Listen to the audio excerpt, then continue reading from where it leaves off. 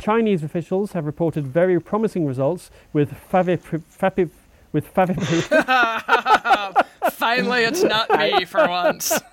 I saw this word in the script and I thought, will he have been practicing it? Yeah.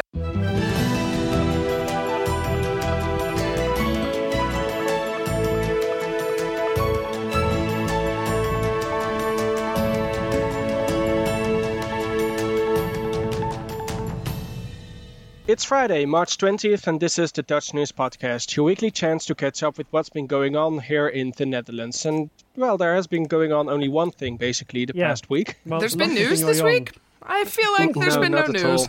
I don't know. No. It's been really quiet. Although the only thing I'm really miffed about is that I've just found out before we came on air that KLM have cancelled my flight to Glasgow on Thursday. What's that about? For no reason. Yeah, just for no reason. Yeah, Yeah. just I'm That's going to get weird. I'm going to get on the complaints hotline straight after this podcast. I don't know what's going on there. Please also comment on the Dutch News Facebook page with how upset you are. That would be great. I think I will. Yeah. Moving on, I'm Paul Peters, master student in civil engineering and home quarantined person. And with me today are Gordon Derrick, contributing editor at Dutch News and quarantined person, and Molly Quell, contributing editor at Dutch News and quarantined person. I like what you did with the job titles there, Paul. That's good work. Yeah. Hard work there. You had to really think about it. Very hard work. Now, the thing is, usually we have, of course, a job title which relates to something that we did the past week, but we've all been sitting at home, staring out of our windows, looking at empty streets, not me. basically. I've been working like 14-hour days every day this week. And Really? I've got 2 children in the house. Yeah. So you're the only one who's been staring out the window. Yeah. Paul. So screw you, Okay, Paul. yeah, but that's basically what we have to say. Because you're doing nothing, whereas Molly is working 27-hour days, and I'm homeschooling 2 kids. And I've already decided that teachers should be paid like €2 million a year. 2 million euros an hour, I think. Yeah. Because it's really rammed home what a thankless task it is trying to. I mean, I've got 1 kid in the house and trying to get to do his schoolwork. She has a whole classroom. Yeah. Where's the second? Where's your second son? He's at work. He's at work. Yeah. He's Oh. Yeah. Well, he's gone off to. He has like a work experience place in a cafe. Now, obviously, they're not serving people in the cafe, but they're still doing takeaways and they're doing a bit of cleaning as well. So he's still got something. Oh, to that's do. good. Yeah. I thought, what happened to your second son? Did you already kick him out, or? Or he could. No, none of us has got coronavirus so far, as far as we know. Okay, good. Well, And a lot. Paul, of course, last week you had a bit of a sore throat and a headache. So has that cleared up now? Are you feeling better? Well, I started to feel better at the start of the weekend, but I have to say my headache came back because I've been sitting inside all day now. Yeah. And that's just not very healthy, I guess. So I started to do an evening walk at around 7 p.m. or something every night, and then I walk to the supermarket to see if they have toilet paper back in stocks. Then I walk back listening a podcast. Well, until when was it? Wednesday, I think they didn't have any. Yeah. Until I got an anonymous tip by a good Samaritan that the Albert Heijn had toilet paper back in stores. That was Molly. Yeah. And so I immediately went there and got a nice pack of 8 rolls. So I'm good for the coming day. So you can poop for the next 10 years, can you? Indeed, yeah. That's a good reference. I can't We'll decide come back to that later. if that or the hamster thing was my favorite thing that happened this week, because they are both just so incredibly glorious. That's true. But we will not go into detail yet into these spoiler alerts incidents. Yes, we don't give any spoiler alerts. That's true. No. A lot has happened since our last podcast episode last week. A large number of drastic measures were announced by the government in an effort to prevent the spread of coronavirus. For example, the government announced on Sunday that cafes, restaurants and other horeca would have to close their doors until at least April 6. And additionally, schools and universities were also shut down. This was a U-turn because until then the cabinet insisted that closing schools was not necessary and would be too disruptive for everyday life. Schools will still be open, though, for children whose parents work in the so-called vital infrastructure. This includes healthcare, media, air traffic control, public officials, and all sorts of other forms of jobs. And also the councillor guys who drive around collecting parking fines. They're still out there. Oh, really? Is that vital infrastructure? Apparently it is, because I saw them last night. Yeah. So if your car's parked in the street, beware, you will still get a fine, even though no one's going anywhere and no one's going to work. I mean, they're just trying to claw back all this money that they're doling out in social supports because nothing is happening in the economy right now. Yeah, I suspect that too. Yeah, the government published this enormous list of jobs which were considered to be vital infrastructure. Were you included on the list? Yeah, why you're in media, Gordon? Why aren't your kids in school? That's true, but I kind of work from home for a website, so I don't think I could really Call it. I really couldn't claim on that one. Plus the fact that anyway, my youngest son goes to school in Oostkeest, so I still have to drive him up there. Oh, and yeah. it'd be just as disruptive, really, and as keeping him home. Oh. Fair enough. Yeah. It was a little bit confronting for a lot of people to see that their jobs were not considered to be vital. Yeah. So that was really fun. Yeah. The Prime Minister also made a historic address to the nation on Monday. In his speech, which was broadcasted live from his office in the Torentje, he told the public that we have very difficult times ahead of us, but together we can do it. The government also announced a huge package of measures and initiatives to help businesses and individuals who suddenly lost their incomes due to the coronavirus restrictions. And additionally, nursing homes are also closed for all visitors. During a debate on the government's handling of the crisis in Parliament on Wednesday, Health Minister Bruno Bruins fainted while he was speaking. He later said he was exhausted and just needed a good night's sleep, but a day later he resigned. And currently, the total number of confirmed coronavirus infections in the Netherlands is 2,460, and 76 people have died. These figures are updated every day at 2 p.m., and they are, of course, expected to rise. So yeah, a lot of stuff has happened in the past week. When I was looking back at everything that happened last week, I thought, wow, it's only been a week. Yeah. It feels like months. It feels like a year. Yeah, It feels like we just lost all sense of time. Yeah.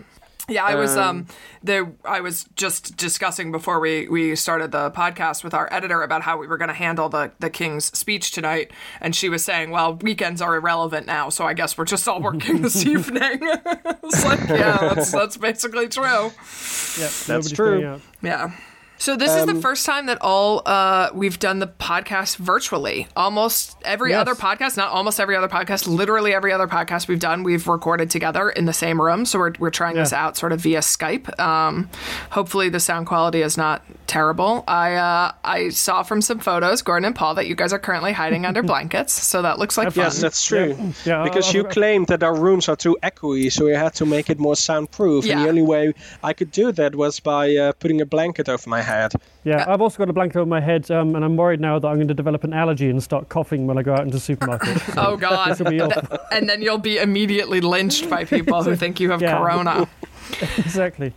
Meanwhile, I'm just here in the studio, which I set up, and it's very comfortable and nice because I don't have to share it with the two of you. So it's been a lovely experience for me. I have to say I miss Truby. Yeah. Me too. I miss Truby, and I miss the long bike ride down to Delft as well. Yeah, Truby misses you guys. Truby's been very sad about the lack of attention, so... Yeah. Well, But, I'll be very excited when you see him again. Yes, it'll be very nice to have him back, and maybe we'll just post a picture on the Dutch News Instagram account of Truby looking sad, so that our listeners know that he's still doing well despite his sort of mild depression about being stuck inside all the time. And his self-isolation. Yeah, he's not a dog that wants to self-isolate. No, although, I mean, dogs can't get corona, so could you not just let him out on his own, just to run about? Well, we've been sort of walking him on like a very long leash because a lot of people have been sort of stopping to ask if they can pet him because I think people are just really craving like contact. And so, you know, if he's on a very long leash, then he can kind of go be petted by somebody else. But yeah, it's not sufficient. He needs more attention than that. So we'll see how long this lasts. But luckily, I did manage to find some ophef. Thank God. Thank goodness. Thank God. Yeah. Corona Unfortunately, I wasn't able to find ophef that wasn't corona related, but at least there was some ophef. At least there's ophef. Because Yes. at least there's ophef. There's always ophef. That's a plus side. Yeah. Yep. On Sunday, the cabinet announced in a press conference that in the fight against coronavirus, all schools and daycare centers, cafes and restaurants would close their doors until at least April 6th. The measure also specifically included the famous Dutch coffee shops, which is of course a euphemism for a place where you can buy marijuana and weed and other soft drugs. Mm-hmm. The announcement came at around 5 p.m. and would go into effect the same evening at 6 p.m. and this resulted in enormous queues outside practically every coffee shop in the country minutes after the ban was announced. Photos of the long lines went viral all over the world. Immediately after it was announced, however, drug dealers saw a business opportunity, texting their menus and their price lists to their customers, and some even handed business cards to people in the queues for the coffee shops. The government has announced, however, that coffee shops are allowed to reopen again for, quote, takeaway deals. That's similar to snack bars. And this was decided after a meeting with mayors, police and justice ministry officials. Yeah. Never again can we ever say that stoners are just layabouts who can't get their act together. I mean, literally within minutes of this being announced, they were all out in the streets. Or handing out their business cards, so credit to them for that. Not only were they, not only were the stoners out in the streets, but some very enterprising drug dealers immediately set up across the street from our house and were just selling drugs. Like within minutes of this announcement, we were just watching out the front window. Like how is this even possible? Yeah, it was very impressive. And this rise in this sudden rise in criminality was of course expected, but it was also the reason why the coffee shops are allowed to reopen again, because I think mayors, the police, and the justice ministry, they expected to that drug criminality would go out of control if they would look. There would be an enormous spike, and if the coffee shops were closed. Yeah, it would just spread like a virus. Yeah. Indeed. In other slightly less depressing news, I think I can speak for all of us if I say that we're a huge fan of the new Gebarentolk. The sign language interpreter. She is my personal hero. Yeah, sign language interpreters and teachers should be paid €1 million a year. Exactly. I agree with this 100%. It's an incredible job she's doing. Because since the coronavirus outbreak, deaf people and others have called on the government to have an interpreter translate press conferences with important news and announcements into sign language. Which they absolutely should, yeah. Yes. Yeah, because until now that wasn't common practice in the Netherlands. And it's now Irma Sluis who is now the standard sign language interpreter for every press conference by ministries and by the Prime Minister. Mm-hmm. And in a press conference where Bruno Bruins reassured the public that hoarding isn't necessary, she went absolutely viral. Because the Dutch word for hoarding is hamsteren, which literally translates to hamstering, I guess. Yep. Yes. And you're probably going to have to see it because it's hard to explain on audio. But after you've seen what niet hamsteren is in sign language, I can guarantee you that you will never do it again. No, you will feel very shamed for hamstering. Yes, you will. You will. Yeah. And it was a very funny. It was a great bit of. It's just a great bit of improvisation, wasn't it? I guess because I don't suppose that she has to use that phrase very much in her regular sign language work. She has to use all sorts of words that you don't usually use in sign language, so she very often has to improvise. And she told, I'm not sure, she said in an interview that she gets to see what the text is in advance, but not very far in advance, so she has to come up on the spot with some of these words. And also, when journalists are asking questions, then you also don't know what questions these journalists are going to give. So, I think hamsteren is a very, very, very good word in sign language. Definitely. Yeah, we're gonna have to put a link to a video or a GIF. For sure. In the liner notes if you want to see it. Yep. In a press conference on Sunday, the Dutch government announced new regulations to combat the spread of COVID-19. Here is a quick recap, although it's not quick because there's a lot of regulations. Mm-hmm. So here is a medium-length recap. Cafes and restaurants are closed, schools are closed, gyms are closed, and tragically, sex clubs are closed. Currently, those measures are in place until April 6th. Cannabis shops are also closed, but are now doing a takeaway service, thank God. Restaurants can do takeaway and delivery as well. There's at least one bar in Delft that would deliver you a growler, which is a service I'm excited to be using this evening. Museums, theaters, and concerts are closed, and all events of more than 100 people are banned. All of those measures are also in place until April 6th currently. Hairdressers have been advised by their governing body to close, but they are not obliged to do so. I did also see some notices this morning that IKEA is closed. G-Star Raw is closing all of their retail stores, so there's a lot of retail establishments like clothing stores and stuff that were not covered by the bans, the sort of lockdown rules, but are now kind of choosing to close because, well, nobody's out anyway. Yeah, and of course IKEA closed as well because everyone went to IKEA, the first thing they did. When all the bars and cafes were shut, everyone just crammed into IKEA, so IKEA said, we're shutting down. We're shutting down. Yeah. The EU, not the Netherlands specifically, has banned travel in and out for anything that is not absolutely essential. That is in effect from 30 days from Tuesday. Schools, as every miserable parent I know, are closed. Teachers will organize distance learning for children who are at home, with priority for children who are due to take their final exams this year. There will be no Year 8 tests at Dutch primary schools. Officials have yet to decide if the central exams will go ahead. That decision will be made on April 6th. Accommodations have been made for children of critical workers like doctors and nurses, as Paul discussed at the top. The NS is operating a reduced schedule as of Saturday. Buses and trams are no longer allowing contact with drivers, which has led to some really great photos of kind of police tape up on front driver doors or like in the front of buses. Yeah. That's not a regulation, but those are policies that have been put in place by the companies. And there was also some ophef about the NS operating a reduced schedule because immediately after it was announced that we have to ban groups of people of larger than 100 people, the NS immediately announced that they would start operating less or smaller trains. Yeah. So people were asking, why on earth are you doing that if we have to, be social distancing? Why are you going to have less trains and smaller trains? And then it turned out that nobody was using the trains anymore. So it was a good call by the NS. Yeah, well, I mean, I don't think that it didn't really make people feel good because, of course, that announcement came in the middle of last week. And so, like, my partner was still going into the office until Friday. So was taking these trains and was, like, worried that there was going to be crowds on the train. So I don't know. I mean, they probably could have gotten away with just, like, not making an announcement and stressing people out. But it doesn't matter now because barely any trains are running. And if they are running, you shouldn't be on them anyway because you should be working from home. That's not government mandated, but it seems to be pretty much universal. If you are sick or you have any symptoms, you should stay at home. That should go without saying, but we're going to say it anyway. That is the list, of course, as of the recording of this podcast on Friday morning. There is a possibility that more measures could be put into place at literally any time. So, we will keep you updated.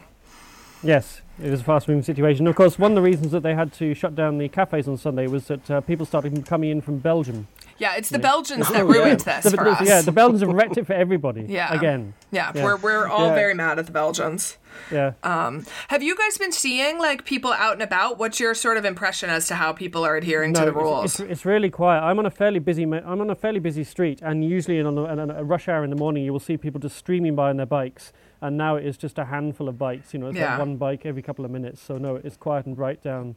And you just see people out walking out and about, going to the supermarket, and that's about it, really. Yeah. Although I went up to on Wednesday morning, I went up to the beach, and the beach is quite busy. Lots of people going out for walks, obviously because that's easier to keep 1.5 meters apart when you just walk on the shoreline. Yeah. That's probably about the busiest place I've seen in the last couple of days, actually.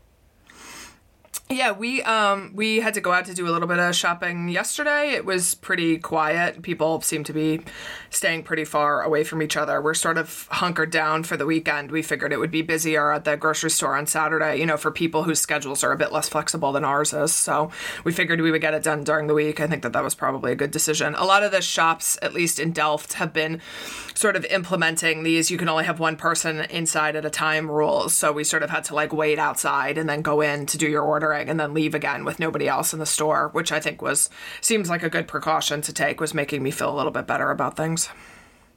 How about you, Paul? How's it been over there with the students? Because you're in a flat of crazy 19-year-olds who all think that they're, that this doesn't apply to them. Yeah, people think they're invulnerable. Yeah.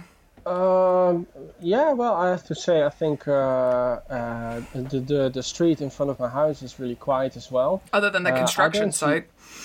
Yeah, there's a construction site opposite of my street, so whenever I try to work from home, it's annoying because there are some noises from the construction site.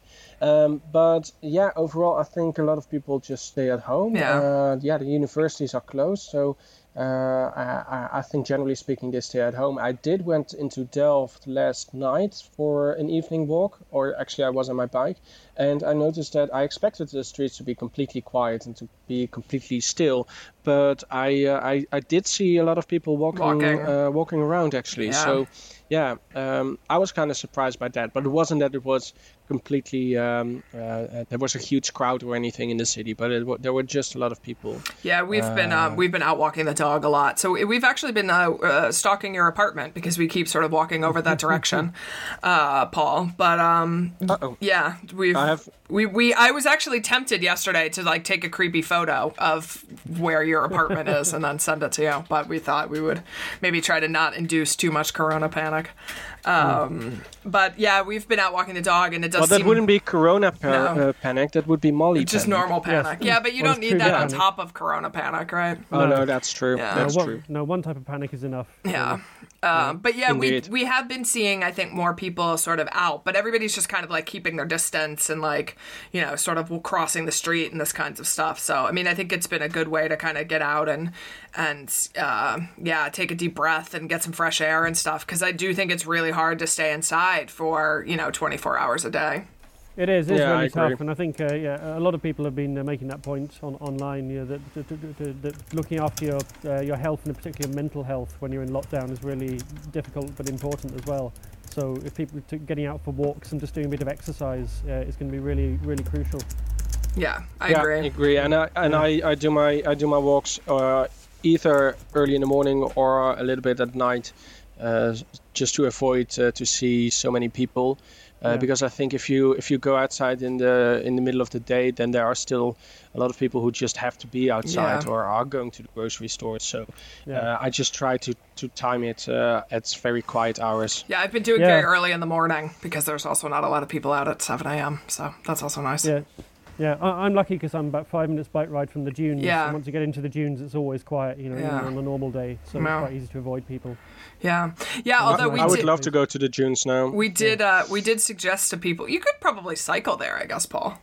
We did, on Facebook, we did suggest to people that they go out and take a walk and get some fresh air, and people lost their minds, and there was just 400 comments of people screaming that you have to stay inside, and that we were like encouraging, like they were going to report us to the police and stuff. And I was like, you people have to get out and take a walk. Like that's not an unhealthy thing to do. We are not at a point yet, at least, where you can't do that. And even in the places where people are really even more seriously locked down, in other places in Europe, that people can go out and take walks. In Belgium, you're allowed to go out with one member of your household and walk.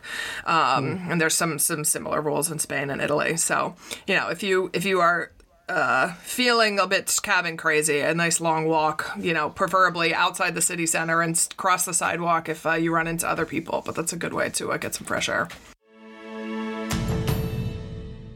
First it was a football season, then the Grand Prix at Zandvoort, and then in the most devastating blow of all, coronavirus silenced Eurovision. I was so upset when I found out about this.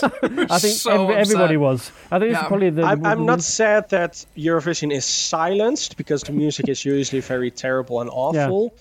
But it's still a shame that it's postponed. Yeah, the fact the whole event and the whole kind of circus around it is not going ahead is definitely a dampener on the mood. Indeed. But it does mean that the Netherlands will be the Eurovision winner for one more year. That's true. Yeah, we can say we're winners for 2 years. Yeah. Yes. Yeah. The virus arrived just as the Netherlands was gearing up for a season of international set pieces. The European Broadcasting Union confirmed this week that the song contest was being cancelled for the first time in its 65-year history. It had been due to take place in Rotterdam in May.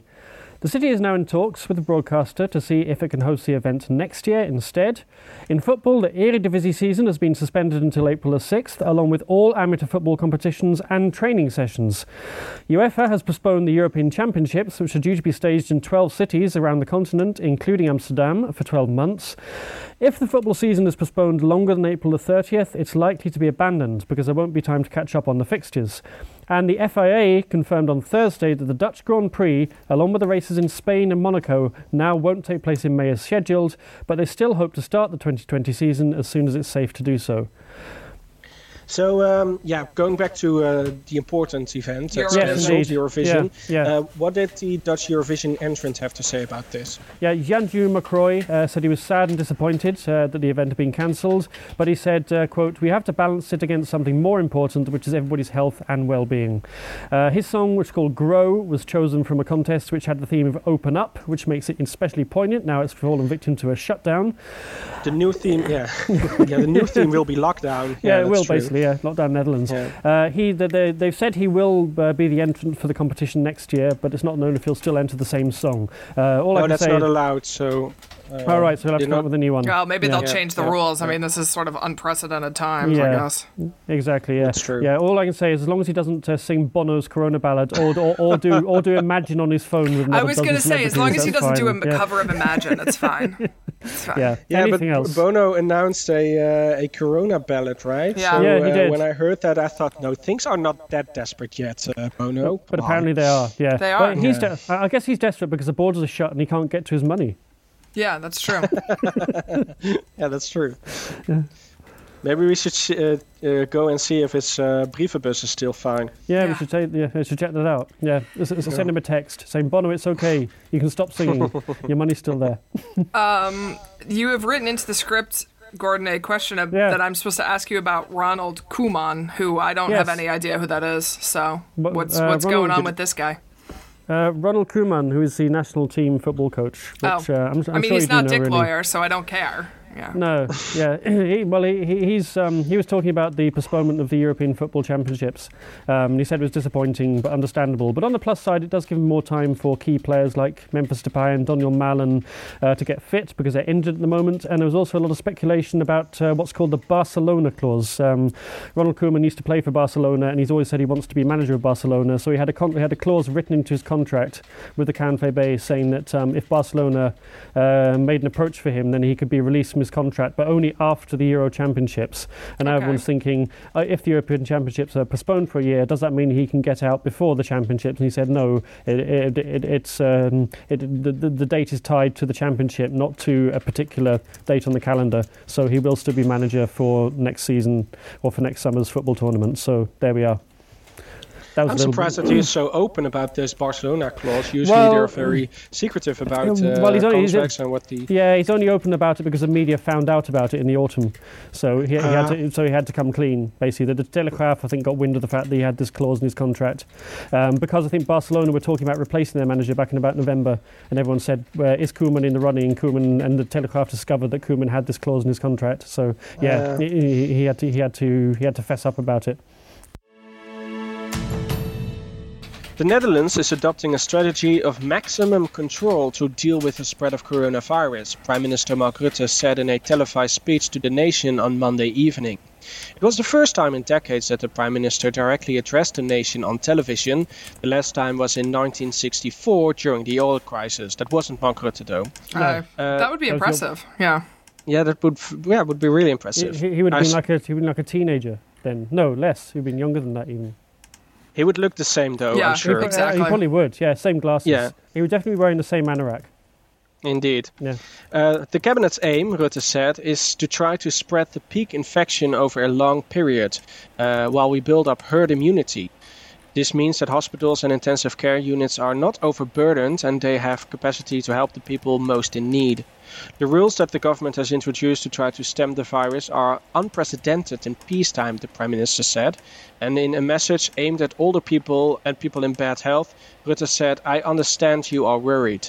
Rutte also said that it is of great importance to be steered by science and that the advice of experts had been leading in all decisions taken since the virus made it to the Netherlands. He also thanked people in the Netherlands for how they have followed the rules so far and asked people to stay alert and care for each other. An English translation of the full speech can be found on DutchNews.nl. Yeah, it was a speech. It was very interesting to sort of see everybody kind of like tuning in this moment in the Netherlands. Yeah, 7 million people watched it. Or collectively, the 7 million people watched it, and it was one of the most viewed events in recent history. Yeah. I think only the wedding of Willem-Alexander and Maxima was watched by more people, and some sport events. But yeah, it was impressive. And how was it received, Paul? Like, how did people sort of take it? I think it was received well by the public, and also political commentators and other politicians said it was a very good speech. They praised the unifying tone and also the message of solidarity. There was some critique, however, not surprisingly, from Thierry Baudet of Forum for Democracy and Geert Wilders of the Freedom Party. They said that hoping for herd immunity is a risky strategy, and they also called on a total lockdown for the country. And, well, they have a point there, because I think it was the UK who also had the strategy of herd immunity, and it was widely criticized by all sorts of international organizations such as the World Health Organization. But it was a little bit misleading. I think Mark Rutte should not have used the word herd immunity. Yeah, people seem to sort of latch on to that. And he also acknowledged that later in the debate. He said that I should not have used this word because it looked like that was the aim, the goal of the whole strategy. While it was sort of actually more like a side effect. I think it was kind of controversial because in the UK, what they were trying to do until last week was they argued that they should try and build up herd immunity quickly, and the WHO was saying that's what you shouldn't do because then it runs out of control. Whereas the Dutch strategy is more about put the controls in now and just let the herd immunity build. But what I think where Rutte made a mistake, I think, is where he talked about building the wall, which sounded like you were actually actively trying to make herd immunity happen rather than having it as kind of a passive effect of what you were doing. I think that's why people got up in arms about it. Also because they saw virologists and people on the news and on News Here talking about the number of people who could die in the course of the outbreak and quoting figures like 40 to 80,000. And people are talking about that as if that's the government's intention, whereas in fact we've passed the point now where you can save everybody's life because we reacted too late, and it's now about actually trying to get the numbers down below the kind of hundreds of thousands you could have if you leave the virus unchecked. But doesn't it mean that the speech was a very bad speech if it caused so much confusion and so much questions and basically panic about what the government strategy is? If you say something and people interpret it in a certain way, even though you don't mean it, then it was a bad speech if you would allow people to interpret it. I think that part of it was badly phrased. The emphasis was in the wrong place, and that's why Rutte came out and corrected it in the next couple of days. And he had to write a speech in a hurry, and he didn't get every single sentence in it right. I kind of felt in general it was a good speech, but the point about herd immunity wasn't explained as well as it could have been, and to his credit he revised it pretty quickly. Yeah, I just want to say, I mean, you said earlier, Gordon, that we reacted too quickly, so it's too late to save everybody's life. No, and too slowly. I don't know too slowly. I don't know that I totally agree with that. I mean, I think that these kind of pandemics, even if governments respond perfectly, like that there's just no way to guarantee that people aren't going to kind of die from it. I mean, I think we're too in the middle of it to know at this point, like, whose response has been the best. I was listening to a discussion this morning with some epidemiologists who were talking about how, obviously the U.S.'s response has been by far the worst. So let's all just be thankful that we're not living there.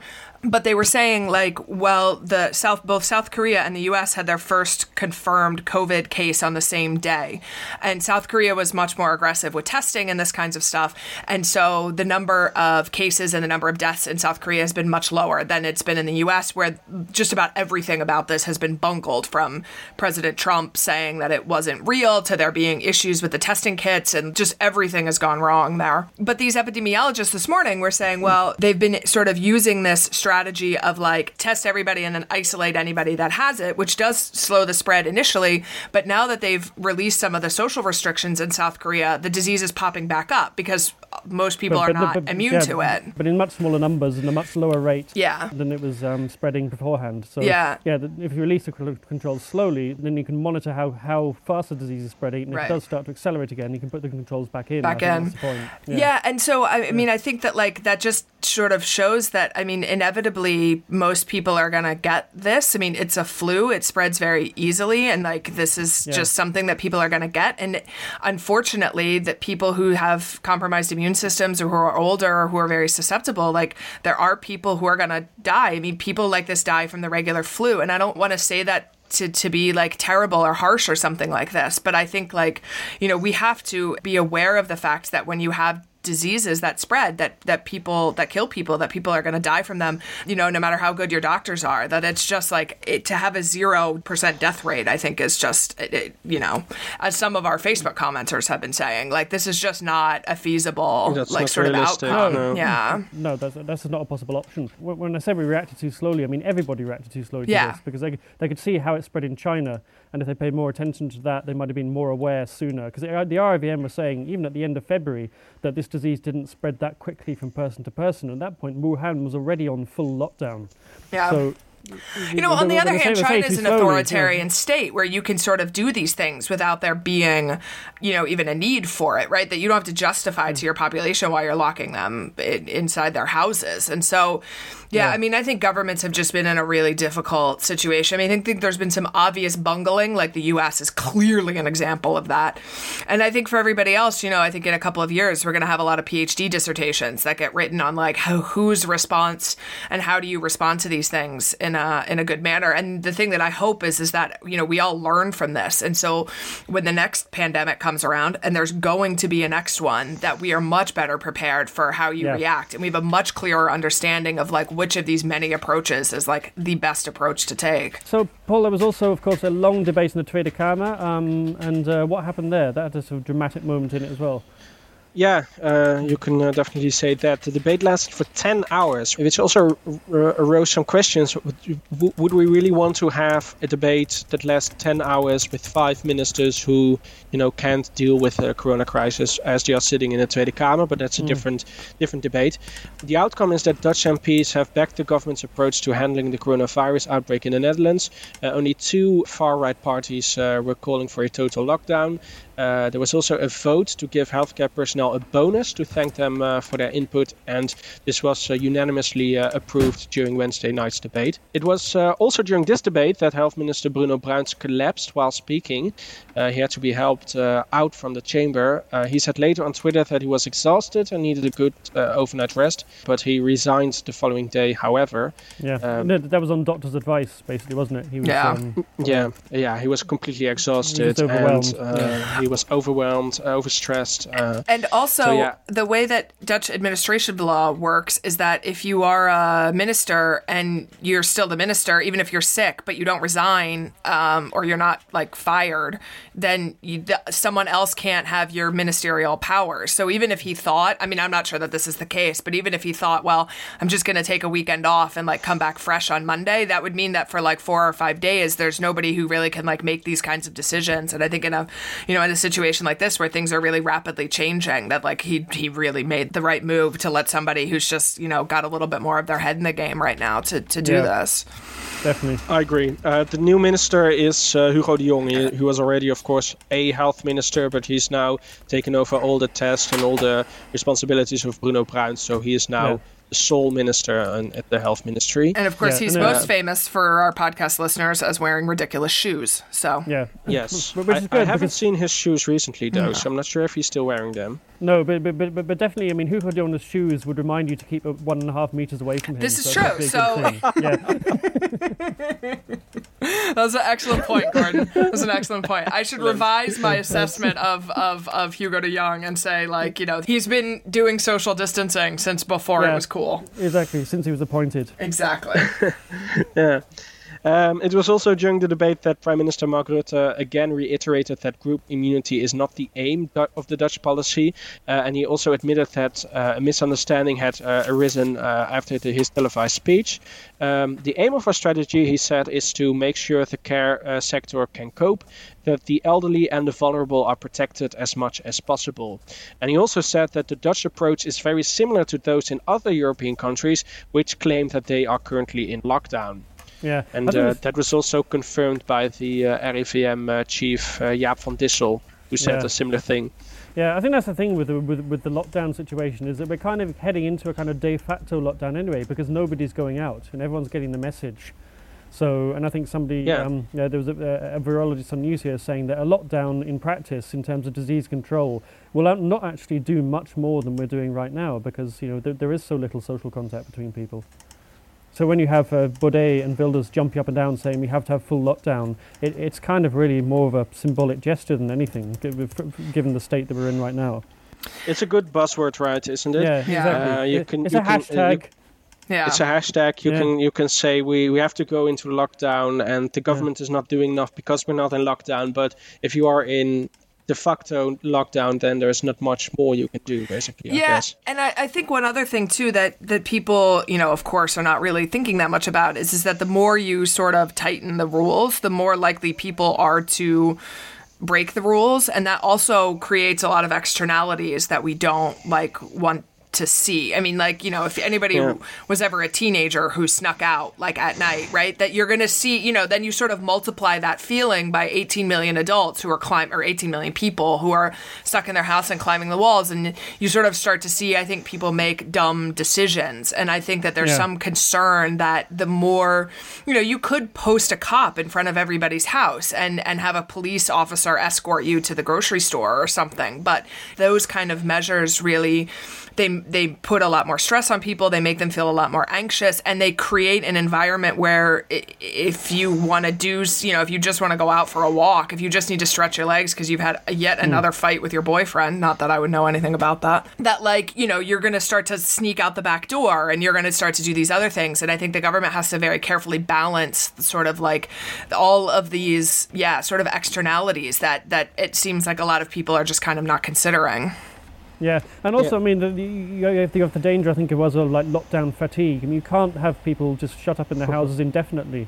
At some point, you have to let them out again. And if there is no immunity at all, then that means the disease is just going to come back. It's a very difficult decision, a very difficult balance, and I don't envy the politicians and the disease scientists who are trying to work it out. No. If you go too late, as the UK government were in danger of doing, then you risk having a mass infection and your health service breaks down. But if you go too early and then you let people out before the disease is fully under control, then you're risking another kind of disaster as well. So, I think it's important when people talk about lockdown not to pretend that it's a kind of panacea and it's a solution that will save everyone from dying of the virus, because it's not. It's one of many options, and they've all got their pros and cons. So, Paul, fortunately, there was more things that the Prime Minister has reassured us about, and one of these things in particular, I think, has been very important. Can you tell our listeners about this?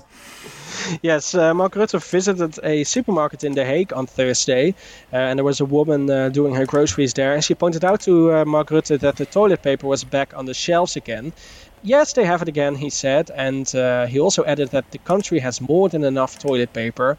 And he said the already legendary words, "We can all poop for the next 10 years." Which I will point out has, Reuters did a story about this. I tweeted the video out that has, gone, I don't know, half viral. I've already shut off the notifications for that because I can't keep up with it. People are really, really amused by this video. It's great. Yes. It went viral, as you said. It was also picked up by international media, including the New York Times, which ran the headline, "Dutch PM tell citizens to relax, saying there's enough toilet paper for the next 10 years." Yes. So relax.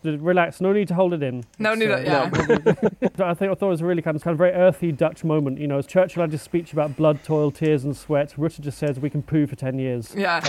Just in the supermarket to somebody, right? Because he's just there in the supermarket.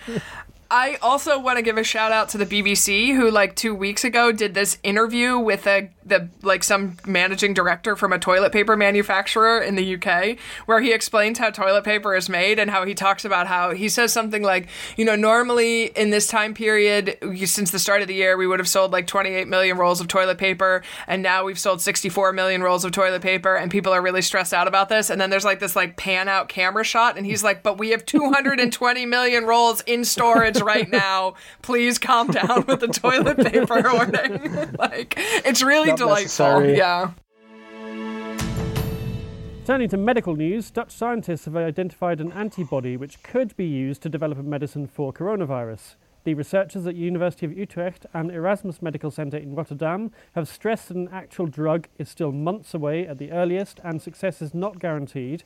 The research is awaiting peer review before it can be published in the scientific journal Nature, and a pharmaceutical company has to be found that can develop it, although I imagine that wouldn't be too difficult. And the medicine, of course, also needs to be tested on human subjects. The antibody could also be used for a diagnostic test so that people can find out if they've had the virus and are now immune to the infection.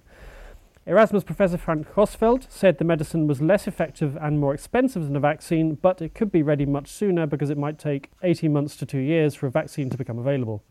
So what other medical solutions are being explored for coronavirus?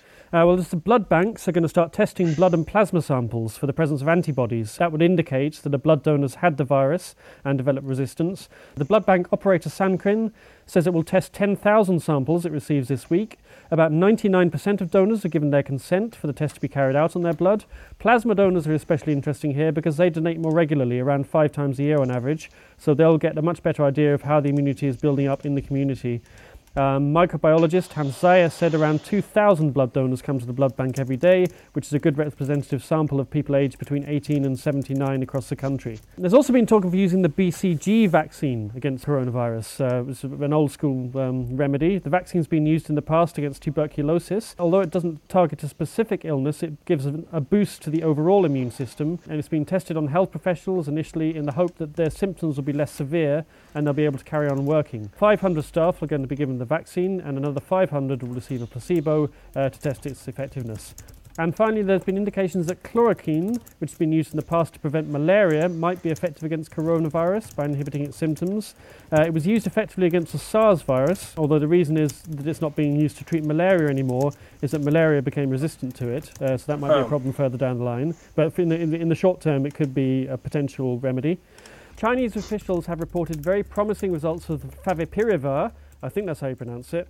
That's a drug that's been developed in Japan, and in a trial of 340 patients in Wuhan and Shenzhen, patients recovered after 4 days on average compared to 11 days without treatment. Yeah, I also I heard a story that they've also had some success with, what is this drug called, thalidomide, which was like a thing that they used to treat morning sickness in women in like the 70s, but it caused like horrendous birth defects. That was a thalidomide scandal. Thalidomide scandal, and but apparently in a bit of a last-ditch effort to save some people in China, they used it and had some like good success. So now they were also investigating whether or not that could be used as a treatment. But also, I guess when people be comparing this outbreak a lot with the Spanish flu, but which was 100 years ago, we've developed so much in terms of medical science and understanding of vaccines and medicines that we're in a much better position to find remedies for this than we were 100 years ago against Spanish flu. So hopefully within the next few months we will be in a better position than we are right now. Yeah, there was I read this really interesting article in the Smithsonian about the Spanish flu, the Smithsonian magazine, which actually I think I tweeted today or yesterday, but they were talking about that one of the reasons that the Spanish flu was so bad is because that it happened during World War I, and that basically there were some outbreaks amongst soldiers, and governments were really worried. The U.S. government in particular, who just seems to be leading the way and making dumb decisions about pandemics, like they sort of like sat on it. They refused to let newspapers report about it and stuff. So like huge events like St. Patrick's Day parades and whatnot, because the breakout happened about the same time as this one has, went forward. And then there was just like massive spreading of this disease, which was particularly bad because the Spanish flu killed mostly people who were between like the ages of 20 and 40. So it had much like a larger impact on like younger people actually than like older people. It's a bit different than it is now. But that, it meant that it spread like crazy. So, one of the things, at least at the bare minimum, all of these governments are being, as far as we know, like pretty, straightforward and upfront with like the testing data. We're just getting much better information than we were in 1918, where the governments were like censoring newspaper reports about it. Yeah, that's true. I read a really interesting thing about the SARS outbreak, which was in, I think, 2003 to 2004. That also originated in China, and the Chinese were very secretive about it originally, and that meant that it spread because no one was being told about it and they weren't telling the truth. And that led to a problem, of course, because SARS had about a 10% mortality rate, whereas when this infection came out, despite the fact that China is a very secretive country, that they made real efforts to alert the world about it and to publish papers in English so that everyone was aware that this was a really dangerous disease, and if it headed to the rest of the world, we were in for some real problems and we needed to take preventive measures as soon as possible. Yeah. So hopefully it will not be as bad as the Spanish flu, because that killed my entire family. So that's great. Yeah. Really? Oh. Yeah, well... It killed more people than the entire World War I. And in numbers, it also killed more people than the plague. I mean, of course, like population-wise, it was quite different. But yeah, it's like, it was really, really bad. Yeah, no, it killed my great-grandparents' generation. Just were entirely wiped out by the Spanish flu. Hey, you. Yes, you listening to this podcast for free. We're really glad you like all of our UPHEF coverage and our Dick Lawyer jokes, but it costs money to bring them to your ears. If you have a few extra bucks and you would like to support the work that we do, you can now back us on Patreon. Go to patreon.com/DutchNewsNL to donate. We will give a shout out to all of our backers on the podcast. If you donate €50, Gordon will dedicate the next podcast to his love of lavender stroopwafels. For €75, I will suffer through one entire football match. For the low price of only €100, Paul will vote for the Socialist Party in the next election. So please, go to patreon.com/DutchNewsNL to support us and to keep Truby fed. His dog food is extremely expensive. Moving on to economic news, which is also depressing. On Tuesday, the Ministers of Economic Affairs and Climate, Finance and Social Affairs and Employment announced a comprehensive package of measures to try to mitigate the economic impact of the coronavirus. These were in addition to or replacing some previously announced measures. So let's talk about these first. They include a number of things. For many of our listeners who are Zeze payers, self-employed entrepreneurs, including self-employed persons without employees, can receive additional income support for a 3-month period via an accelerated procedure at their municipalities or your gemeente. Further, an emergency provision will be open for entrepreneurs with a physical enterprise outside of their home to claim a one-off contribution of €4,000. That's intended for entrepreneurs who have been directly impacted by the measures to combat the spread of coronavirus, such as bars and restaurants. Employers who expect a loss of at least 20% can apply to the UWV for compensation for labor costs for their employees for a 3-month period. Struggling companies can apply for a special deferral for paying wage tax, income tax, corporate income tax. And there will also be a temporary reduction on the interest rate and the interest rate on overdue taxes. Moreover, there will be a suspension of the energy tax and the levy of the surcharge for sustainable energy for companies. And companies that experience difficulties in obtaining bank loans and bank guarantees can use the Entrepreneur Finance Guarantee Scheme, which is a sort of like lending procedure from the government. Finally, the government is working on a compensation scheme for the loss of income in sectors severely affected by the measures taken to combat the spread of coronavirus. That will have to be approved by the European Commission to ensure that it doesn't violate state aid rules. The Danish government submitted plans to compensate companies that had to cancel events with more than 1,000 people. That was signed off on within 24 hours, which, if you're familiar with the European Union, is a coronavirus miracle. The Competition Commissioner, Margrethe Vestager, said in a statement this week that our goal here is to make sure that businesses have the liquidity that they need to keep operating and to make sure that support reaches the companies that need it. Most economists say that they just do not know what's going to happen. The director of the Nederlandse Bank, Klaas Knot, could not rule out the possibility that corona pandemic would bring the Dutch economy into recession. You don't need a very heavy corona scenario on top of what we expect that our economy will be close to recession. He told that to Nieuwsoor this week. The Dutch economy was expected to grow by 1.4% in 2020, but growth could be 0.8% lower due to the corona outbreak. That's according to assessments from the Bureau for Economic Policy and Analysis, or Het Centraal Planbureau. In other economic news, the Dutch statistics agency CBS reported this week that the Netherlands has 200,000 millionaires, a 2.7% increase over last year. And if Gordon's payment plans will go through, then this number will it'll be 2001 for sure. Yeah. Although we also saw that I think 1 in 5 people in Roosendaal is a millionaire. Yeah. I think that was the statistics. Whereabouts are you from, Paul? That's a different Roosendaal. It's the other Roosendaal. It's the one in Arnhem. Yes, okay. Yeah, that's too bad. We were all going to hit you up for a financial aid package, Paul. Yeah, exactly. Yeah, you have 2 different Roosendaals, and that's also always very confusing.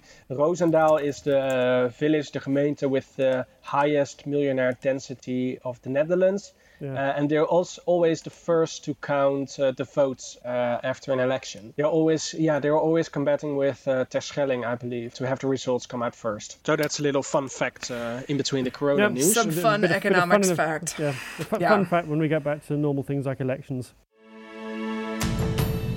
Yeah, let's talk some positive news. There's been a number of positive or relatively positive angles to the coronavirus story, as well as the misery of empty supermarket shelves, cancelled holidays and daily exposure to Hugo de Jonge's shoes. There are signs the coronavirus is creating a sense of community.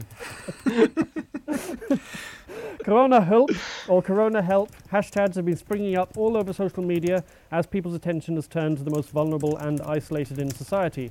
More than 6,000 people have joined the Facebook group Amsterdam Corona Help since it was launched a week ago. That allows people to help out with grocery shopping, finding out-of-stock items, even offering each other temporary accommodation as well. So there's people who've been on holiday and suddenly realise they can't go home. Oh, that's nice. Yeah. A website launched by 4 students called Gewoon Mensen die Mensen willen helpen. has attracted more than 1,000 members, and the Corona Help hashtag has been used by people wanting to help out the elderly or those working in essential sectors. The Red Cross has also opened up a hotline for people who are in quarantine or self-isolation and who need help, or sometimes just some kind of human contact. We'll put details of all these services in our liner notes as well. Yeah, we did a whole roundup on the site of just like a bunch of this kinds of stuff. So hopefully, if people need help or if they want to help, you can find some things. Yes, and also a lot of people who were some healthcare professionals who were in retirement. They called the hospitals where they used to work to see if their help was needed. So thousands of these people are also helping hospitals as well. So a big thank you for all these healthcare workers. Speaking of thank yous for healthcare workers. There was also a lot of applause in the past week, wasn't there? Yes, on Wednesday night, people went out their doors at 8 o'clock, exactly 8 o'clock, because this is the Netherlands, or they hung out their windows, and they so they could applaud the healthcare workers on the front line of the crisis, which is a very nice gesture. I think you saw that in most neighbourhoods, didn't we? Definitely out in my street, and I think... Molly, you were mentioning that people were applauding, and there was a person in the street actually counting who was applauding and who wasn't. Yes, my street has a self-designated, self-elected, self-appointed mayor, and he counted who was participating in the applause, and then said that he expected there to be more people when there was applause next week, which of course means I'm going to shut my curtains because I am a petty person. Totally. Yeah, and of course some people manage to let off fireworks because there's always someone in every street who see we've got a secret fireworks stash. Yeah. For these kinds of yes, occasions. and they're not allowed to fire it anymore starting from next year. So they have to make sure that they will run out of their fireworks before then. That's really good to use up their fireworks as a perfect opportunity. Then on Thursday at 7 o'clock, all the churches rang their bells to express solidarity. Of course, many church services have been suspended because of the restrictions on public gatherings. Also, weddings and funerals have had to have reduced numbers. Last weekend, some churches in the Bible Belt caused upheaval because they were seen as encouraging large numbers of people to congregate together. That's especially grievous because, of course, these are also the people who will refuse the coronavirus vaccine when it's been developed. Yes, yeah, so that's indeed. Great. I saw this televangelist from the US who looks like a demon in disguise, by the way. Don't they all? He said, well, not all, but this guy in particular. That's a guy with the private jets. You know who I mean now? Yes. He called on his followers to do not stop donating money to his church, even if they die of coronavirus. Even if they die of coronavirus, if they get fired because of the coronavirus impact. So, I was just very annoyed by this person. Have either of you seen any particularly inspiring, positive things that people are doing? I have. So a friend of mine who has a bit of a side hustle doing like dog walking services has been volunteering to walk the dogs of medical professionals in The Hague who are working like long shifts. So she was tweeting about this. So I retweeted that tweet. So if you're listening and you're in The Hague and you work in a hospital or something and you need some help stepping up to get Fido out the door and some exercise where you're working long shifts on the front lines, you can contact her. I thought that was like a really nice initiative. What about you guys? Have you seen anything good? The only thing I saw was a video of people in London where, because obviously people can't go to gyms anymore, people are going out to the park. And I saw a bunch of guys who were taking turns to like lift a baby and put it down again sort of 5 times because that's combining taking the kids out with doing your gym routine, which you can't do in the gym because it's shut. So that was quite nice. And did he share his baby with all the other people in the park? Or not? Well, this is the thing. Yeah, if everyone's taking turns to pick up the baby, they should be wearing gloves. Oh, really? I suppose. Yeah. So maybe they should have been wearing gloves. There's kind of pluses and maybe they need to have another think about how they do that. It's a nice idea. The Dutch version of Men's Health magazine put out an article yesterday of like 7 exercises you can do with your dog, which was very entertaining. So maybe we're going to try out some of that this weekend when we need a little exercise. I also saw this Dutch celebrity Arie Boomsma, who is also some sort of fitness person, and he put on his Instagram account a video with tips that you can exercise tips which you can do with your toilet papers, your rolls of toilet paper. But when I saw that, I was immediately tempted to throw away all my toilet paper out of the window because I didn't want to do any of it. And I also heard about this supermarket. I'm not sure where exactly it was, but this supermarket somewhere in the country, which had special opening hours for people working in the healthcare. Oh, yeah. Like the first hour between 8 o'clock and 9 o'clock, only healthcare people were allowed to go inside, because it's when people start hoarding, people who work in healthcare and work in hospitals, and they come home after a long day of taking care of people, they find the supermarkets completely empty. There's no supplies whatsoever. So the supermarket started this initiative to help these people, and also if they were working in the hospital, then they could send someone over to get their groceries. So that was really nice as well, I think. So, guys, I've got some non-corona news. Are we excited? We are very excited. What is it? Yeah. The Netherlands Institute for Human Rights has ruled that different prices for haircuts for men and women violate gender discrimination laws in the Netherlands. Winnie Hansen brought the complaint before the Institute, which offers non-binding legal advice based on Dutch human rights legislation, after visiting 2 hair salons and discovering substantially different prices for men's and women's haircuts. During a hearing in February, representatives from the hair salons Tony and Guy and Cosmos defended their pricing structures. 98% of Cosmos customers want the luxury experience, said Cosmos CEO Melle Venman. The hair salons argued that women's services take longer and thus must be more expensive. We don't want them to go out the door with wet hair, Venneman said. The 3-member panel of the Institute's advisory board found, quote, that the lack of freedom for choice for women forces them to choose longer and more elaborate treatments with a higher price, even if their haircut does not require a more elaborate treatment. According to the Institute, both salons should describe on their price list the content and elements of the treatments offered and link the rates only to those. While non-binding, recommendations from the Institute are voluntarily followed about 80% of the time. Right. There's our non-corona news. Yeah. Thank you very much. So we are very grateful. I texted my hairdresser and said, "Hey, you gotta charge me and my partner the same rate. We go to the same guy to get our haircut." And he texted me back and said, "I'm gonna charge you more for being cheeky." So this plan has backfired on me. Exactly. Yeah, he'll just knowing the Dutch, they'll just put up the prices for men now. They won't. Yeah, they're just gonna put up the prices for men. I think that's what's gonna happen. Yeah, for sure. Yeah. No, or if you do an hourly rate or something, then you can just time how much money you're going to have to pay. No, I think, and I think Paul will agree with me here, that it should be dependent on how long your hair is to start with. They should measure it with a tape measure first. And people with longer hair, whether they're male or female, should just be charged more because it's more of a pain in the ass. That's all we have for you this week. This podcast is a production of Dutch News, which can be found online at dutchnews.nl. We will include links to everything we've talked about today in the liner notes. You can get in touch with us by email to podcast@dutchnews.nl. And if you want to help us out, please subscribe to the podcast and leave us a rating. You can also back us now on Patreon at patreon.com/dutchnewsnl. And you can earn yourself a free shout out on the podcast. My thanks to Gordon Derrick and Molly Quell. I'm Paul Peters, and we'll be back next week.